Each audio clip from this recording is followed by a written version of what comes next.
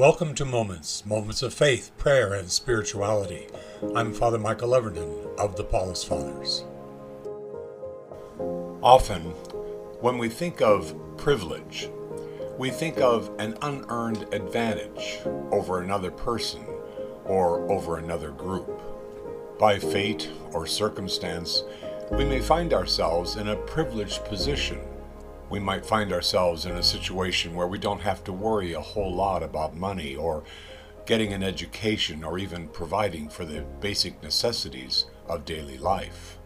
We didn't earn the position, we just simply find ourselves in the position of being privileged. In a real sense, we are all privileged. All of us have different abilities. We have abilities that other people don't have, or they have abilities that we don't have. A child who has an ear for music or just some kind of innate ability to play the piano, I would call privilege, and sometimes I'm jealous of that. But it's not because he's better than, but it's because he's privileged. He has this ability, this talent, and he's willing to share it with others. In the grand perspective of the entire cosmos, we're all privileged just to be here, just to be alive, to simply have the ability to love and relate to other people.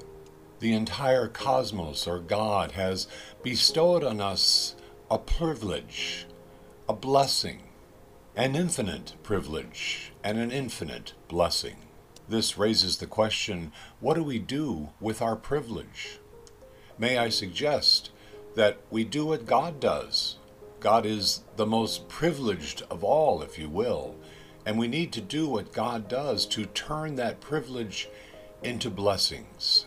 Privilege ought never to be used as to hold something over one's head or against another group for power or for control, but rather it should be something that we share, that we don't hoard or keep to ourselves, but that we share the blessings and the privilege that we have with others.